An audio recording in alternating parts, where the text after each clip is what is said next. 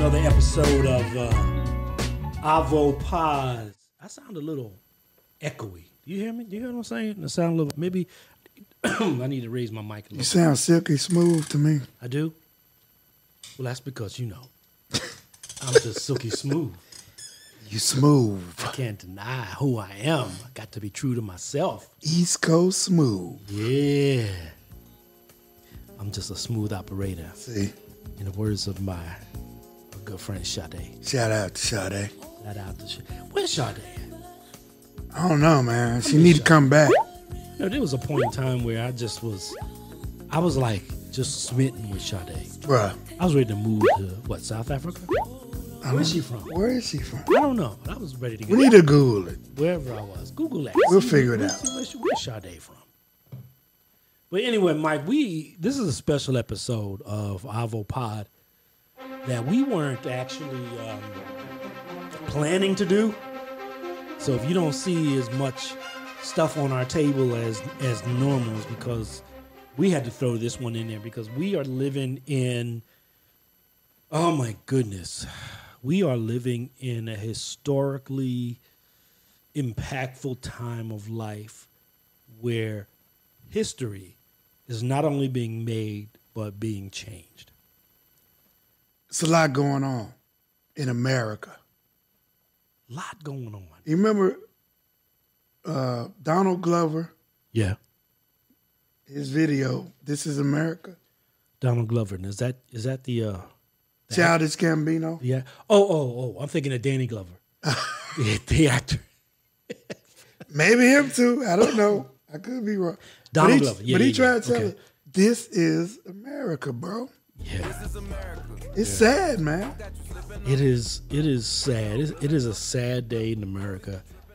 Irregardless of your political affiliations, regardless of your morality, inclinations, your spiritual intent, motivation, it is just a sad day from a human's right perspective.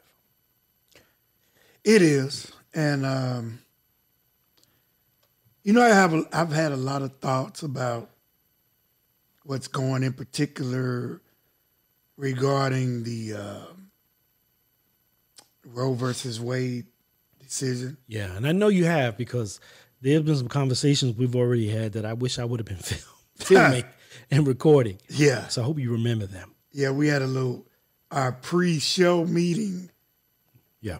We had some good stuff, and I hope everyone can appreciate and allow us to have our own thoughts. Yeah. Well, I still think we're in a land of democracy where it's okay to have your own opinions. I hope so. Right. So hopefully we won't turn off too many folk with our opinions today. I hope so. Yeah. But, I have to be true to myself. Yes. And this is what I think. First of all, let me just say this, and I think I can speak for Ken. We believe women have the right to do with their bodies as they please. They should have. Yes. Should have. We believe that. I believe that. I believe that. And it has, here's the thing, right? So the big misinterpretation and or stumbling block is if you're a Christian, if you're a believer in God, that somehow you can't be a proponent of human rights. Right. That people should have the ability to decide for themselves what makes sense for their own bodies. Right.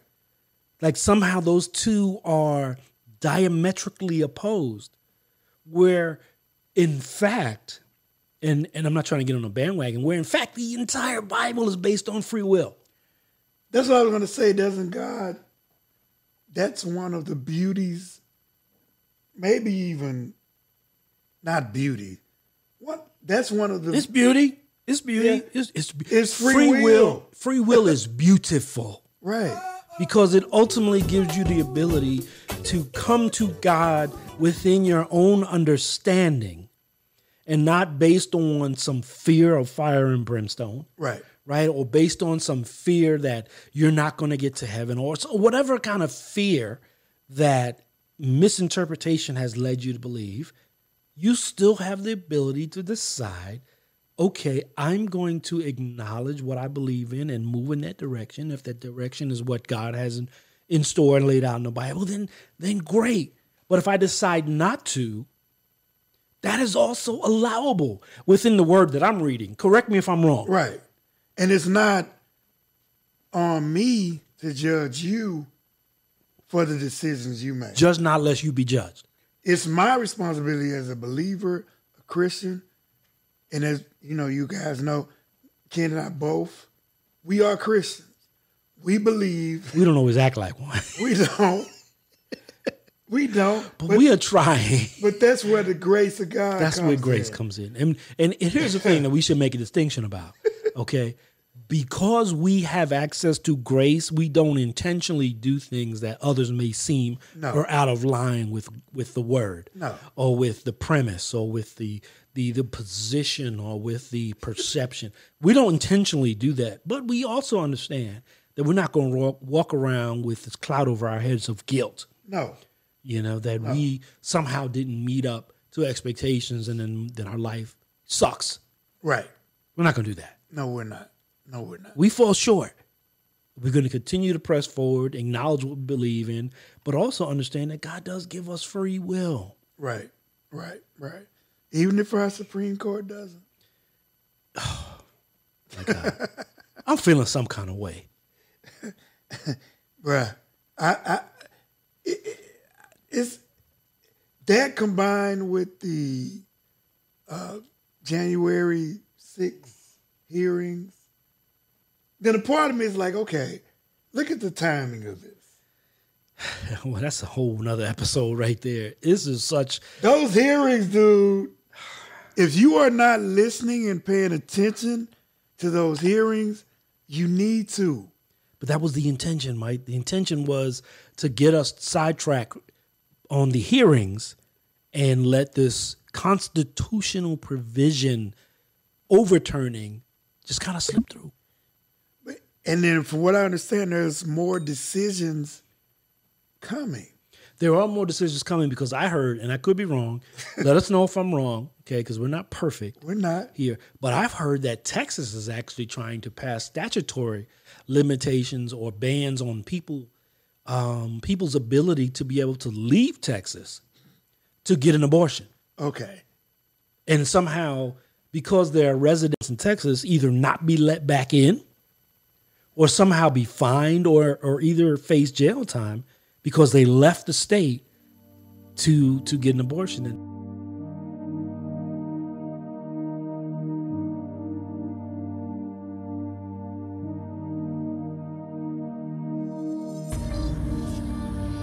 Now the constitutional has said is not federally protected, so now the states have the ability to determine and forgive me if I sound a little judgmental, but we got people in place here in the state of Texas that can't even figure out how to run the power grid.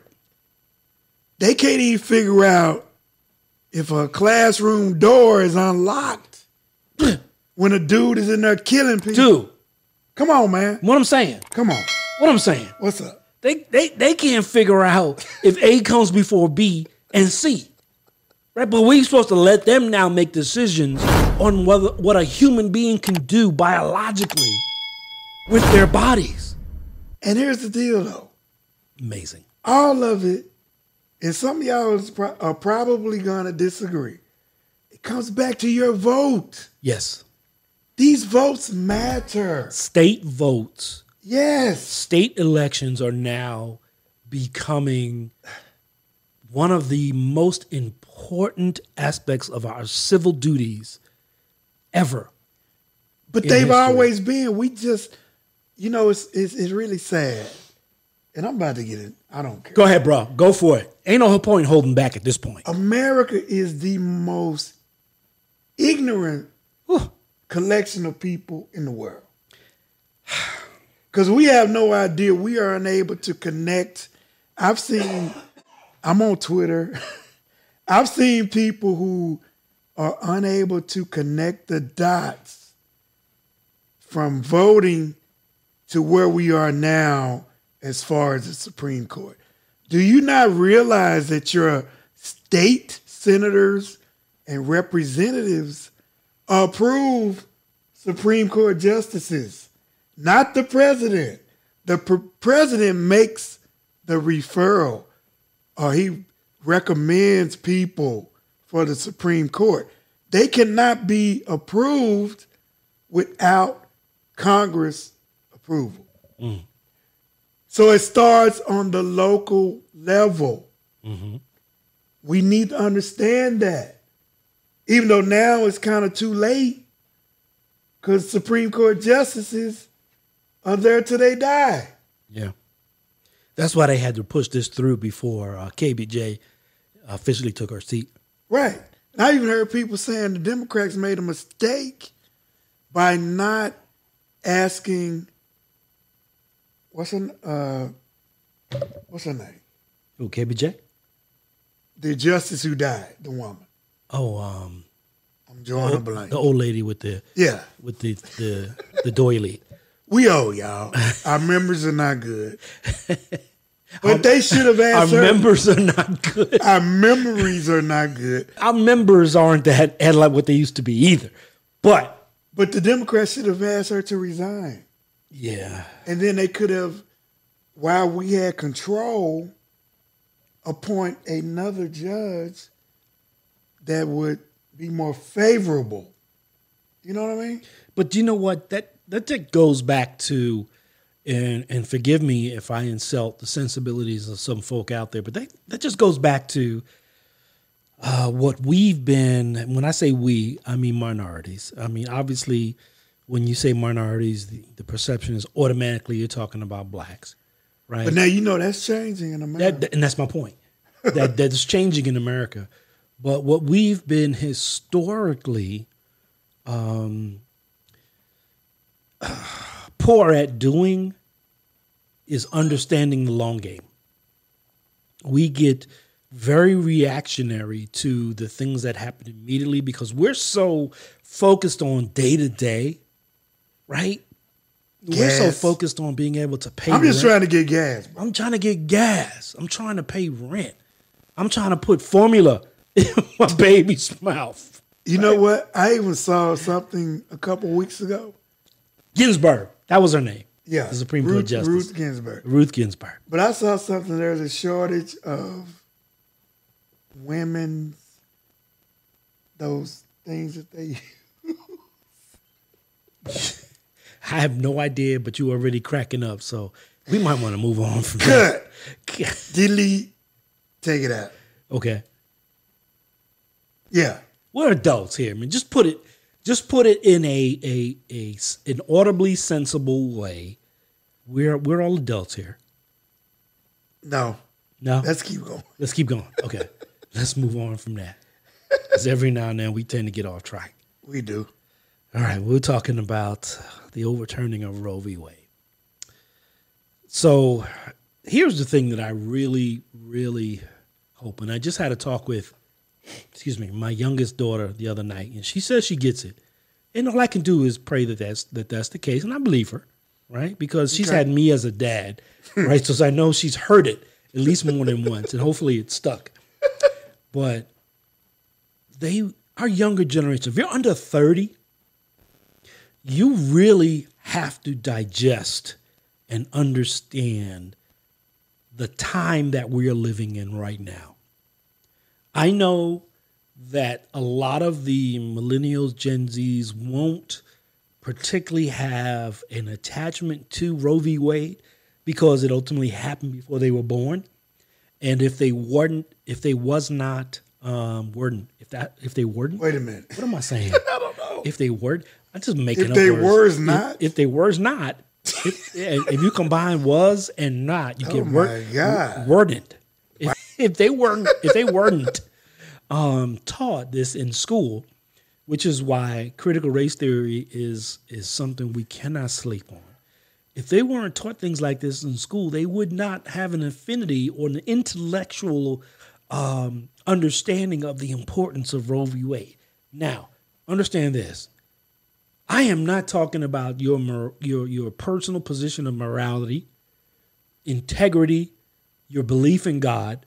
I am not talking. I'm pro-life. I believe in the sanctity of life. But I also believe the sanctity of life should apply to those who are living, those who are out of the womb, breathing and creating, a path in life for themselves, that they should also have the ability to be defended in terms of decisions that are made for them in their lives. So, regardless of what I think spiritually, morality-wise, in terms of abortion, you cannot take away human rights, because this is just scratching the surface, right?